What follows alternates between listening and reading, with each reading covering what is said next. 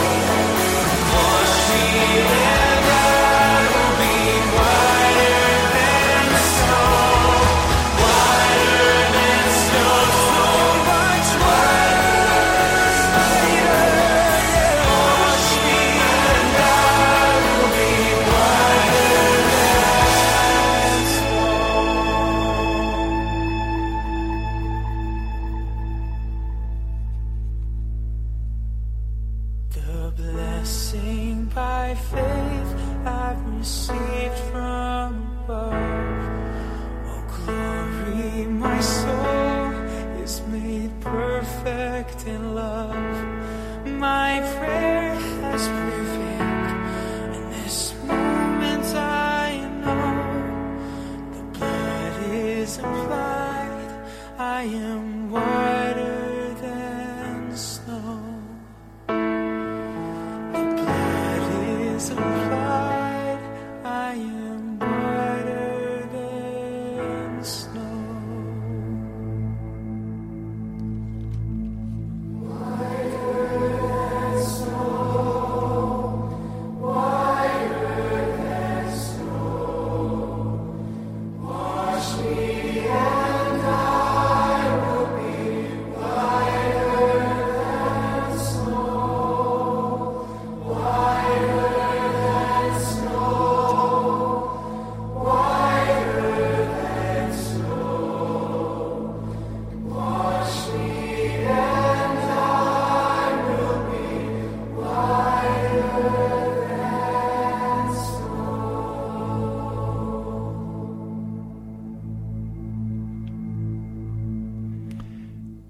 We can easily forgive a child who is afraid of the dark.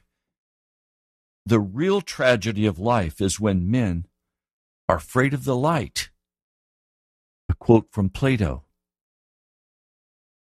The only way we can know anything about God is through revelation. We cannot study him as one does a specimen with a microscope. He is beyond us. He is beyond this earth.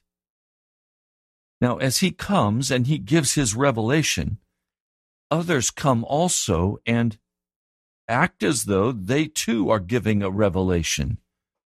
False prophets like Muhammad comes bringing his revelation of his God, Allah. But if we look at the fruit of the Islam culture, it's very clear. He was a false prophet. He was not bringing light. He was deconstructing light. He was bringing darkness. It's necessary for us to be willing to forego our own opinions, our own beliefs, our own traditions. I was raised in a very conservative Protestant denominational home. I had to leave behind the beliefs that I was taught that came from a prophet called Ellen White. She was claimed by the Seventh-day Adventist Church to give the revelation of God. But as I matured, studied theology and the college level, and then finally went to grad school, I began to look seriously at this prophetess and began to see that she had plagiarized material, that she had been utterly dishonest, and that the Seventh-day Adventist Church had been totally dishonest about who she was and how she functioned. When I saw that, I began to, frankly, question further the theology. And I began to search the Scriptures, and what I found revealed in the Scriptures regarding things like their belief in a 1844 investigative judgment, I found them to be lies. I found them not to be supported in the Scriptures. When I studied carefully their belief regarding the seventh-day Sabbath and the expectation that we should keep the seventh-day Sabbath, I looked in the Scriptures at how they were to keep the seventh-day Sabbath and discovered that in the Seventh-day Adventist Church they had made up a great number of things about Sabbath observance that had nothing to do with the biblical Sabbath. That forced me to study further and much deeper in the Scriptures until finally I discovered in the wonderful book of Hebrews that the Sabbath literally is Jesus Christ. And now I rest in him, and I keep the Sabbath 7 days a week, resting from my own labor in Jesus Christ. It's very painful and very difficult to separate ourselves from the traditions and rituals of our world and of false prophets. It's very difficult emotionally. But I'm one who is determined to walk in the light and not in the darkness. And so my life has been a quest to find the true revelation of Jesus as given in the Scriptures. Now, one of you wrote to me yesterday and said, "Pastor, why do you call Jesus God?" Well, I do so because that's the revelation of Scripture. Today we're going to walk through some very specific revelations of Jesus that are light. They may step on your toes. If you've been listening very long to this broadcast, you know that I've been dealing with the subject of inner hostility toward God, anger, indifference. And I have said that this issue of turning away from God, of aligning ourselves with our own personal revelations, our own personal ideas, our own personal grudges, our judgments, our accusations, turning away from the Lord God of heaven. And I've been saying this is the central issue we must come to terms with, our anger toward God.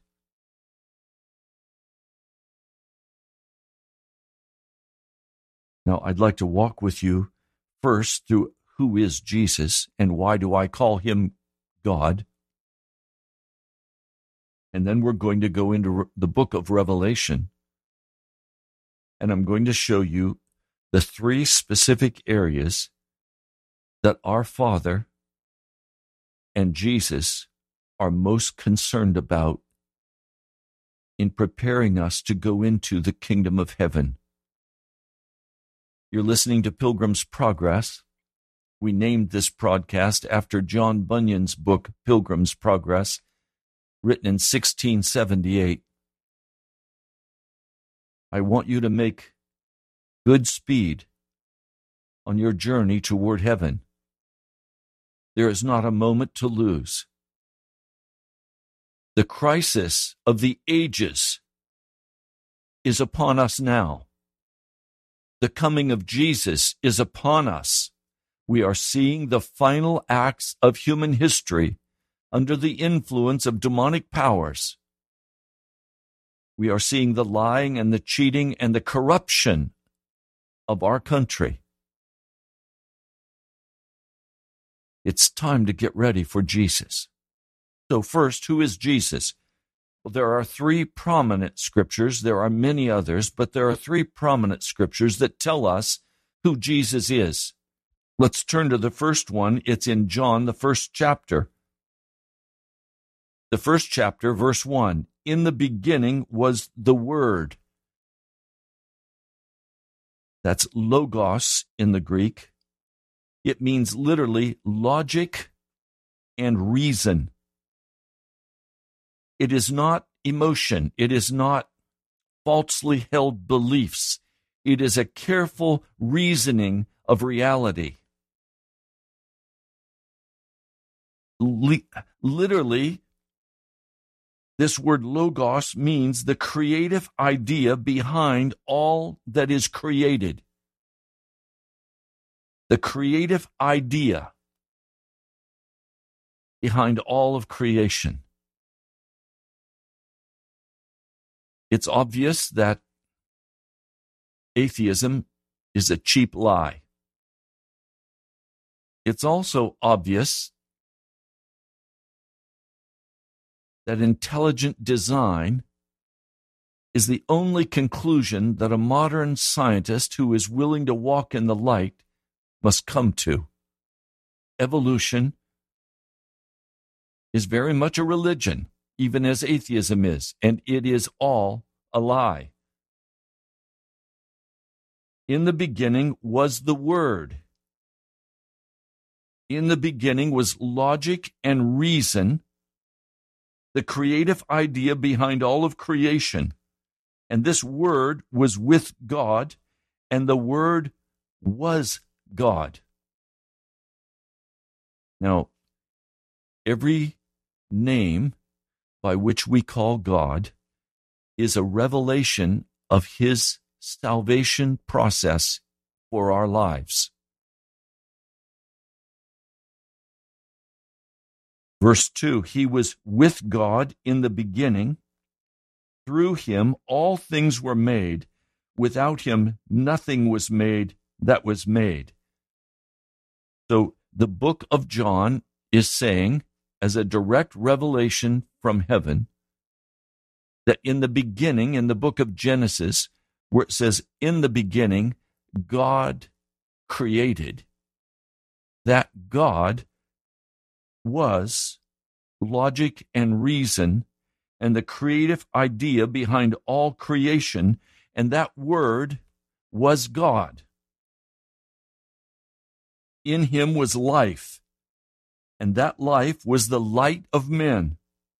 The light shines in the darkness, but the darkness has not understood it, and the darkness cannot overcome it. There was a man who was sent from God. His name was John. He came as a witness to testify concerning that light, so that through him all men might believe. He himself was not the light. He came only as a witness to the light. The true light that gives light to every man was coming into the world. In other words, John is saying this Word, this reason and logic, was being born into this world. God Himself was entering into the world. He was in the world, verse 10, and though the world was made through Him, the world did not recognize Him. He came to that which was His own, but His own did not receive Him. Yet to all who received Him, to those who believed in His name, He gave the right to become children of God, children born not of natural descent, nor of human decision or a husband's will, but born of God. Jesus in John, the 3rd chapter, says a man must be born from on high. He must be born again. So He's telling us this Word was coming into the world. He was the light of the world. It says in verse 14, the Word became flesh and made His dwelling among us. In other words, God loved us so much, came into the world. He was born into the world. We have seen His glory, the glory of the one and only, who came from the Father, full of grace and truth. Oh, Pastor, do you believe in one God or two gods or three gods? No, I believe in one God who has the power to manifest Himself in three persons: Father, Son, and Holy Spirit. We know Jesus as the Son, but before He entered into the world, He was not called Jesus, and He was not called the Son. These are roles that God took on in order to provide an atonement for our sin. John testified, verse 15, concerning Him. He cries out, saying, "This was He of whom I said, He who comes after me has surpassed me because he was before me. Jesus is pre-existent. He was before John, even though in earthly terms he is younger than John. John recognizes that Jesus has existed from all eternity, that he is God. From the fullness of his grace, we have all received one blessing after another.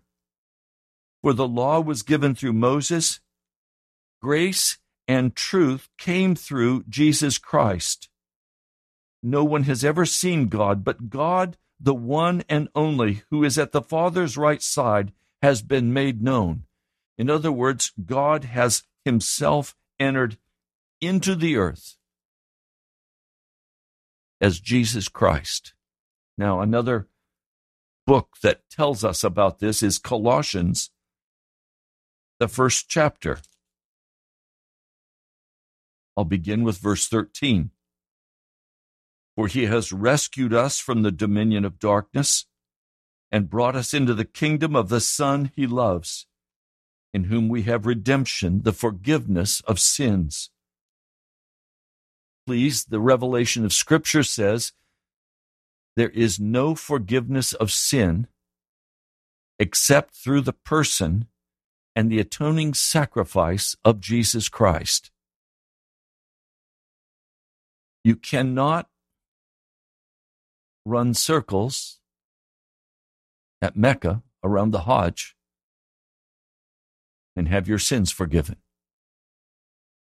The black stone harkens back to the worship of the Baal god.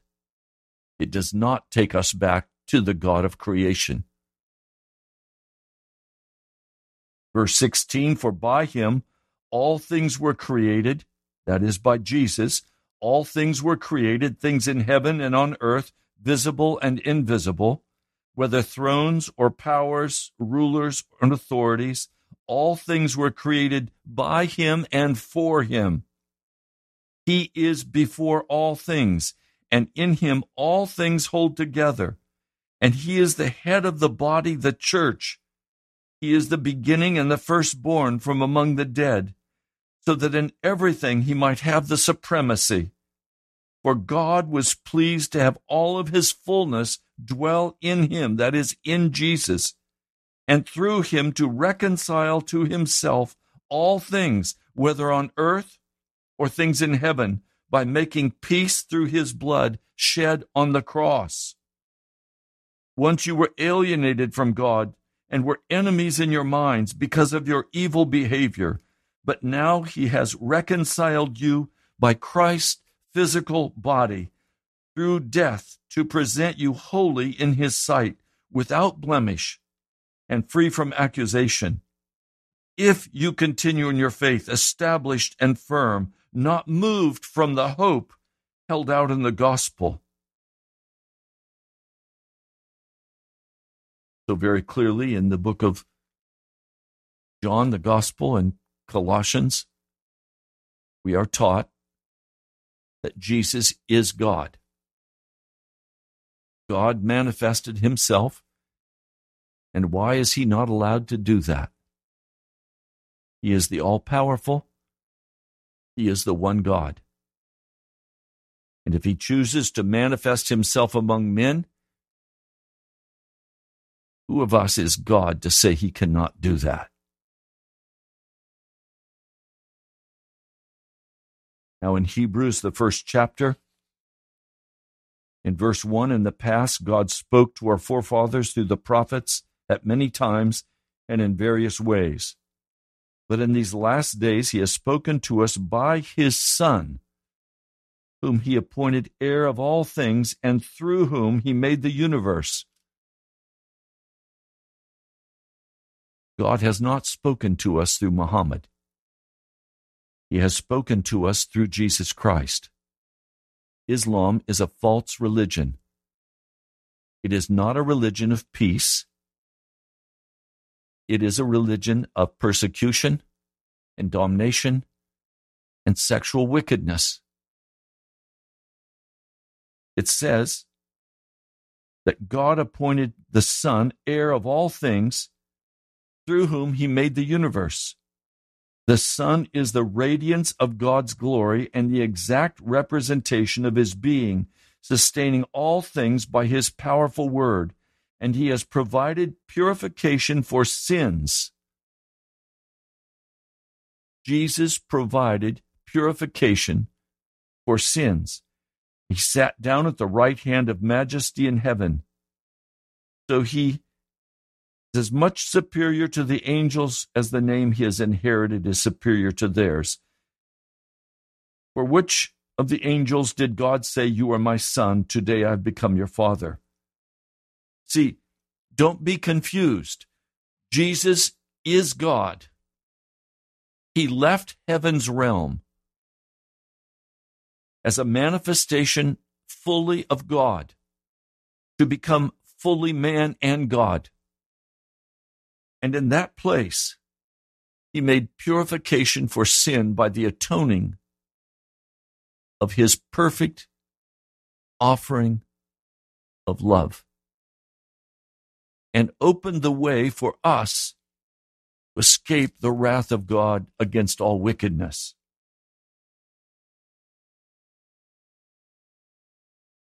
But to the Son, he says in verse 8, "Your throne, O God," here is God calling Jesus God. "Your throne, O God, will last forever and ever, and righteousness will be the scepter of your kingdom. You have loved righteousness and hated wickedness." Verse 10, he also says, that is God the Father, "In the beginning, O Lord, you laid the foundations of the earth, and the heavens are the work of your hands. They will perish, but you remain. They will wear out like a garment. You will roll them up like a robe, like a garment that will be changed, but you remain the same, and your years will never end." To which of the angels did God ever say, "Sit at my right hand until I make your enemies a footstool for your feet"? Are not all angels ministering spirits sent to serve those who will inherit salvation? We must pay more careful attention, therefore, to what we have heard, so that we do not drift away. For if the message spoken by angels was binding, and every violation and disobedience received its just punishment, how shall we escape if we ignore such a great salvation? This salvation, which was first announced by the Lord, was confirmed to us by those who heard him. And God also testified to it by signs and wonders and various miracles and gifts of the Holy Spirit distributed according to his will.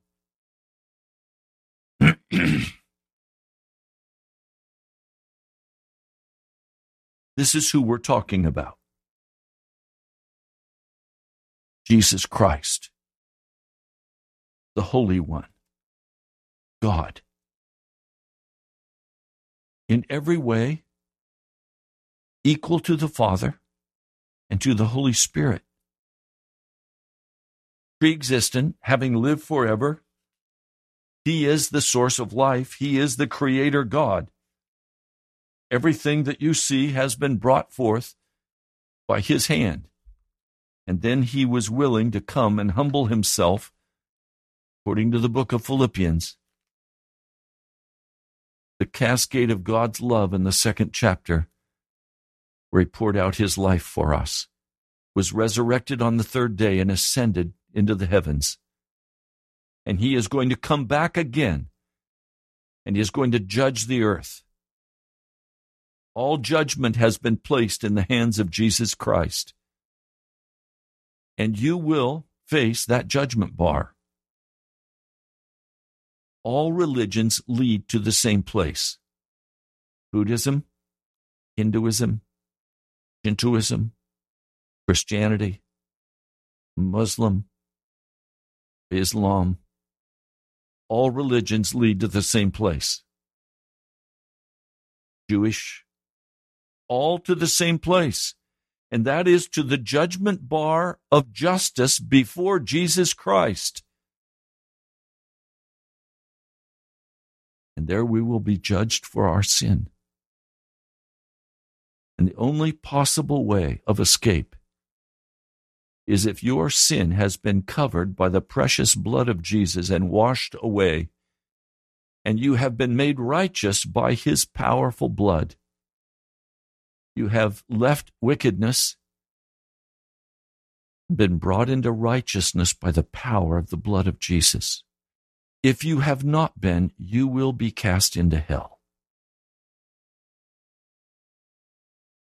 Now, I'd like to go to the book of Revelation in the remaining time. I will try quickly to cover this. It is absolutely vital that you have a clear understanding of the message to the church at Laodicea. Jesus was raised from the dead. He met with his disciples and others for 40 days, and then, observed by the disciples and others, ascended into the heavens, where he sent on the day of Pentecost, 50 days later, after the resurrection, he sent his Holy Spirit in Pentecost to empower his people. This Jesus came and wrote letters to 7 churches.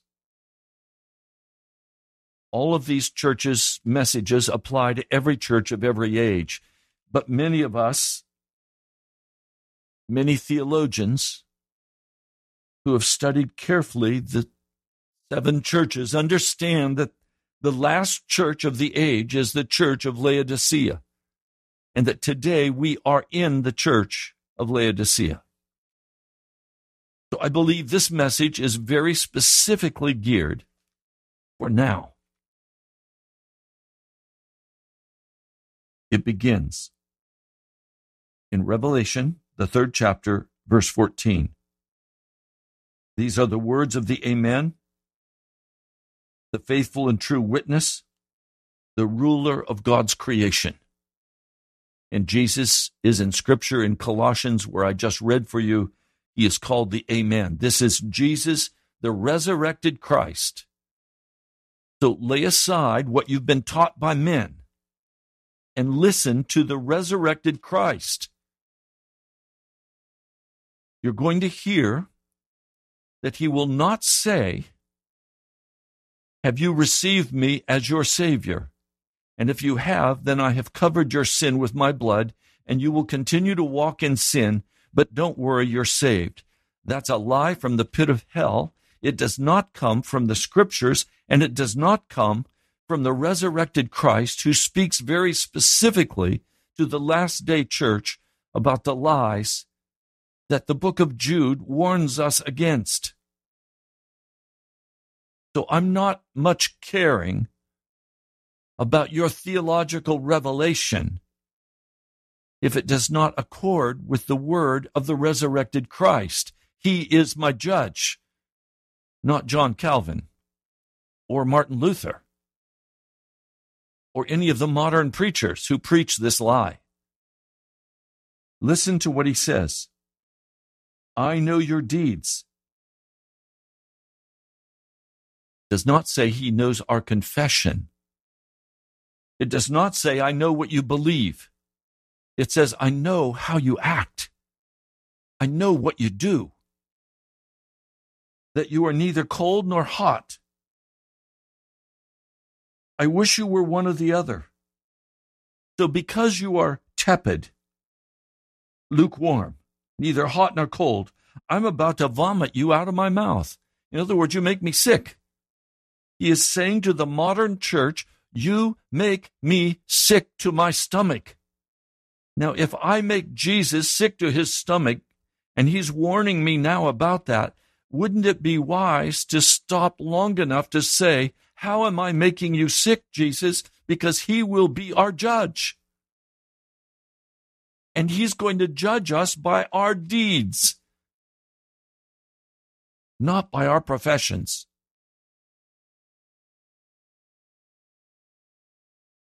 You say, I'm rich. I've acquired wealth and do not need a thing. Have you ever said to your mom or dad or brother, sister, friend, what do you want for Christmas? And they respond, I don't need anything. I have everything I need. That's what Jesus is saying. That the modern church in America has everything it needs. We've never in the history of the Christian church had such beautiful and large facilities. We have never had such budgets. We have never had pastors with such high degrees of education. We are floating in highly educated pastors, but most with no revelation of Jesus. Hirelings, negotiating for salaries. He says, I counsel you. So he's going to counsel us. But first, he's going to give us a very clear description of our spiritual condition. This is Dr. Jesus telling us, as a Christian church in America, what our prognosis is. And he's saying, if it doesn't change, I'm going to have to spit you out. I'm going to vomit you out. You make me sick. And I just say on a side note, the last thing my heart wants is to make Jesus Christ sick. What a tragedy that would cause me to weep and wail before him. And you know what? I have made Jesus sick. I'm going to share with you now very specifically what the diagnosis is, and then I'm going to share with you very quickly what the remedy is. And I ask you to pray through these scriptures and search them out. Our life depends upon it.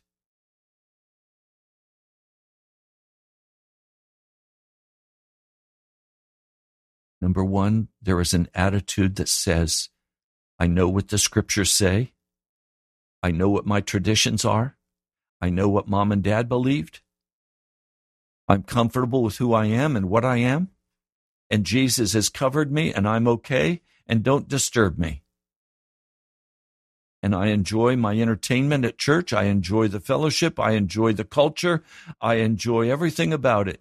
I'll give my tithes and offerings, and then I'll go live my own life. Thank you very much.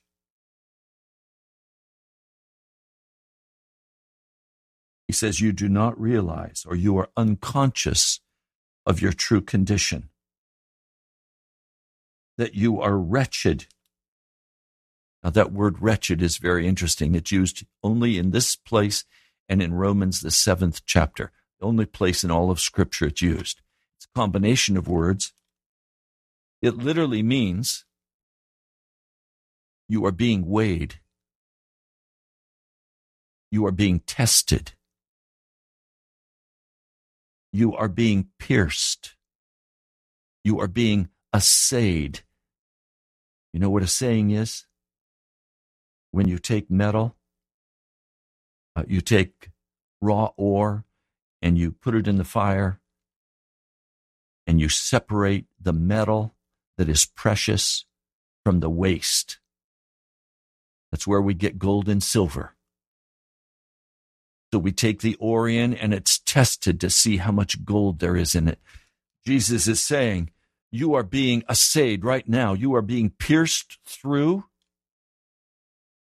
You are being weighed with weights.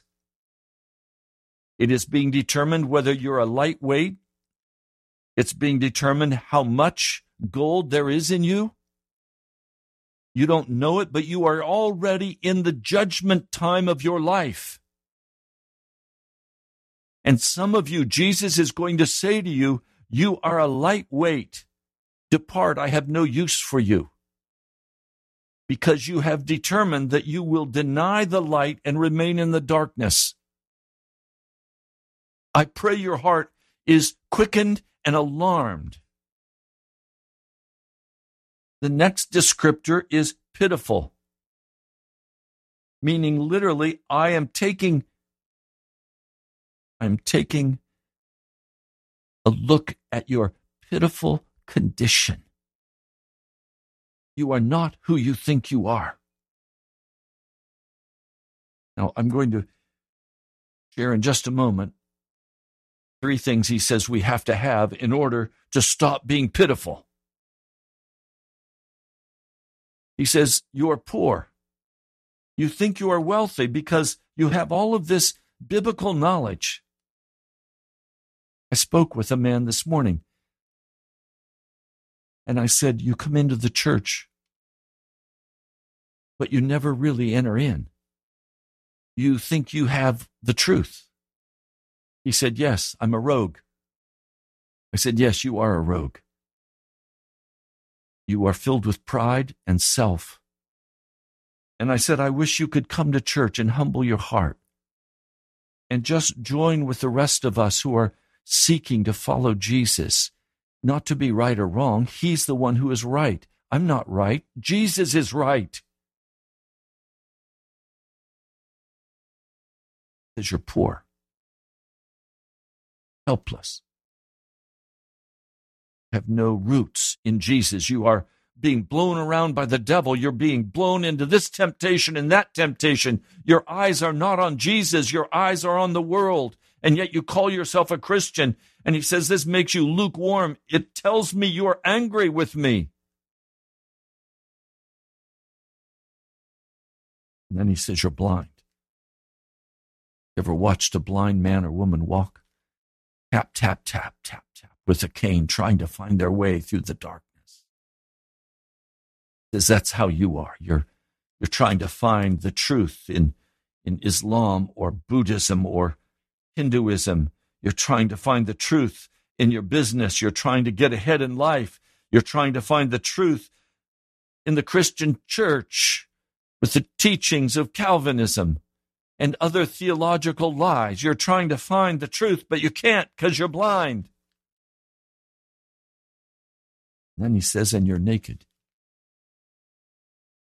Now, that's a very specific descriptor that we will go into in depth in just a moment. But literally, he's saying, you are unclothed before me. I see that you walk in the arrogance of your own heart, that you walk in the flesh, that you are still a pagan. You've just spray painted Jesus and Christianity over your life, or you've spray painted another theology or religion over your life, but you're naked. You have no true righteousness. True righteousness only comes from Jesus Christ. It does not come from the law. It does not come from Judaism or Hinduism. It only comes by Jesus. Now he says, I counsel you. Now he's saying, look, if you want to change your condition, listen to what I'm going to tell you. If you want to follow the way of Jesus Christ, he's going to say, as the risen Lord, this is how you do it. And he's not going to say, just say you'll accept me. Just say, I'm a sinner, Jesus, and I repent of my sin. And now I ask you to cover my sin, even though I know I'm going to sin. Sins in the past, present, and future are all forgiven. That's not what Jesus says. Now believe me. Am I going to listen to a man called Jesus who speaks from heaven because he died offering his broken body as a sacrifice and atonement for my sin? Am I going to listen to this Jesus who now sits in glory in heaven and is the judge of all of the earth? Am I going to listen to him? I'm going to listen to a prophet called Muhammad who has died, who was utterly wicked, unrighteous. Am I going to listen to the gods of this world? Am I going to listen to the false teachers of this world who bring out a gospel that's a false gospel? Or am I going to listen to Jesus himself? He says, I counsel you, buy from me gold refined in the fire, so that you can become rich.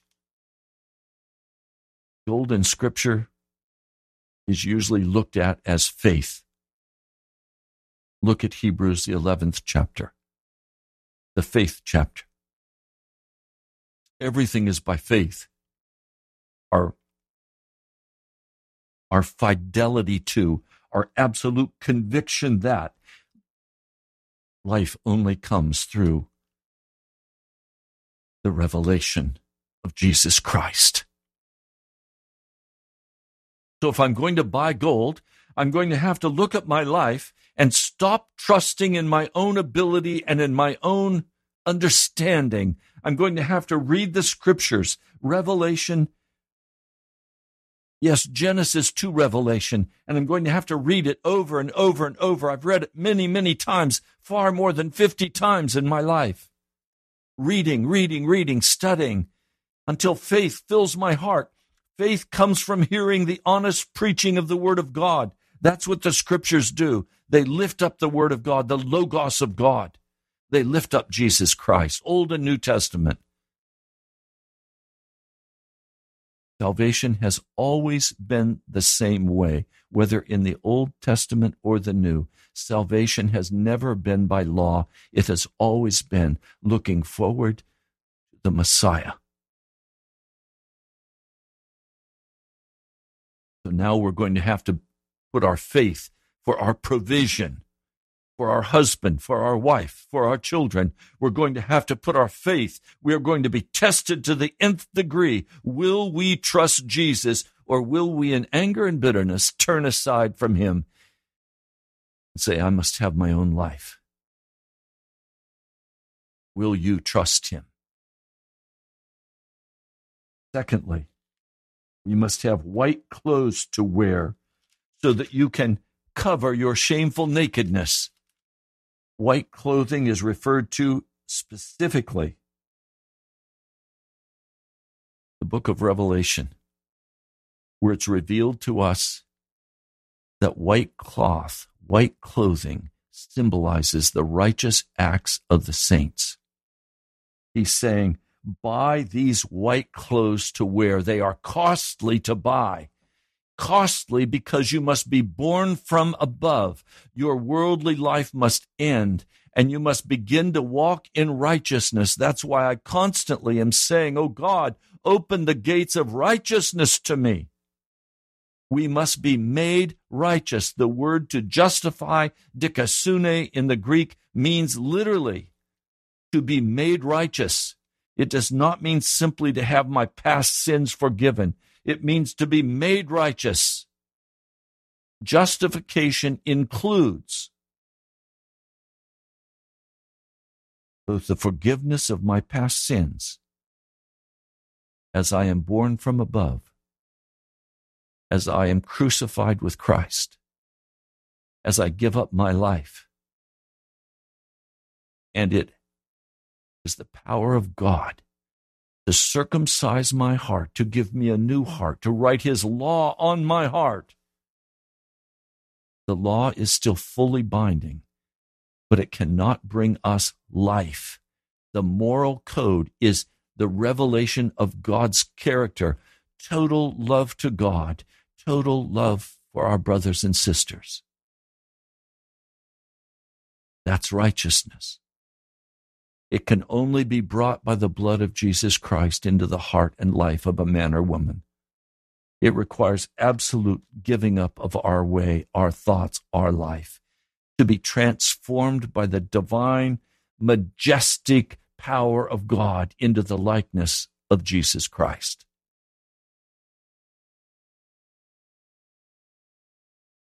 Third, salve to put on your eyes so that you can see. We must buy the salve. How do we buy the salve? By asking for the fullness of the Holy Spirit to come into our heart and into our lives. For it is the Holy Spirit who teaches us about Jesus. If you want to know about Jesus, ask the Holy Spirit to come and teach you about him. He is the one who pursues us. He is the one who brings his power into our lives so that we can function in a redemptive way for the lives of other men and women. It is the subduing power of the Holy Spirit to the great love that Jesus Christ has for us that calls us out of the darkness and into the light. It will cost us. The cost is we must give up our ideas and ourself and receive Jesus Christ. And the Holy Spirit will come in with great peace and joy into our hearts. Then he says, those whom I love, I rebuke and I discipline. So be earnest and repent. Repentance means I go back and I look at how I have been in my own world, how I have been a rogue toward Jesus, how I have been a self-contained person, how I have depended in my own power and caused myself to be naked before God. To repent means to turn aside and to do the things of God, to be utterly given to Him, to be made righteous. You see, what do I repent of? I repent of breaking the law of God. And I cannot keep the law of God in my power, but the Holy Spirit will come into me. He will dwell in me, and He will bring the righteousness of Jesus fully into my heart.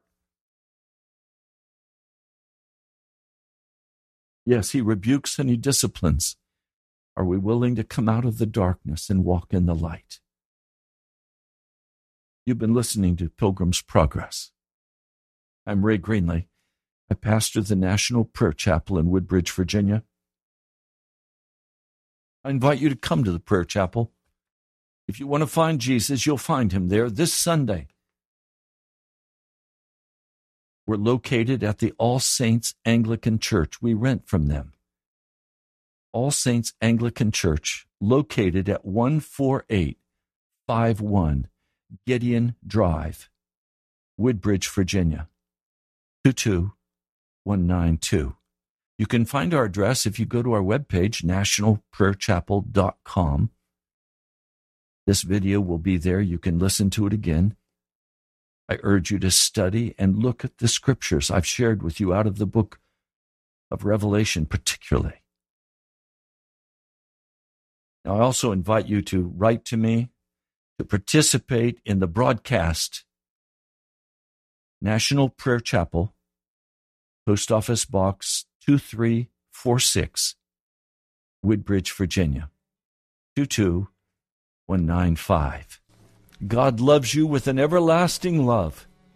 He loves you so much that He will allow you to continue to walk in the darkness if that is what you choose. He loves you so much He will let you go to hell if that is what you choose. But His call is to come out and walk with Him, to be made righteous. God bless you.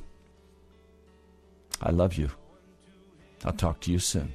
To keep you from falling and to present you blameless before the presence of His glory.